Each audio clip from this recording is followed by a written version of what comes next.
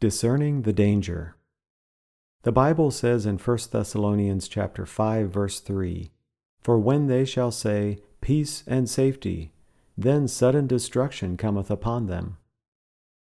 The man and the woman considered what to name their two new kittens, but considering the shortness of the little creature's life expectancy, they decided to postpone the naming. It was the kitten's utter lack of fear that so endangered their lives.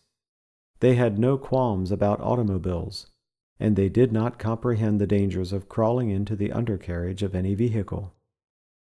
Of course, the man and the woman took every precaution they could think of to protect the kittens from their own lack of discernment, yet they knew that unless the kittens learned a proper respect for cars, they would not survive long in an environment where cars come and go. Our communities have people of all ages, from infants to the elderly. The gray-haired men don't know everything, but the longer one lives, the more one knows, if he keeps his eyes and ears open. Youth know a lot too, but unlike the aged, a youth's conclusions have not yet been tested by time. Sometimes an older person sees a young person engaged in an activity that the older one knows from first-hand experience will cause heartache and perhaps even spiritual death. In a world where adventure beckons and Satan lurks, we take every precaution we can think of to protect our youth.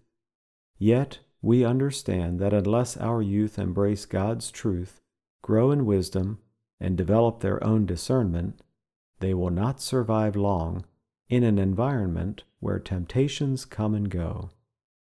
How do you teach a kitten about cars? How do you fortify your son or daughter to stand in the hour of temptation? Both questions are difficult, but Psalm 119, verse 11, has the answer for the question that really matters. "Thy word have I hid in mine heart, that I might not sin against thee." "There's danger ahead," the watchman said, "and those with no dread are long since dead."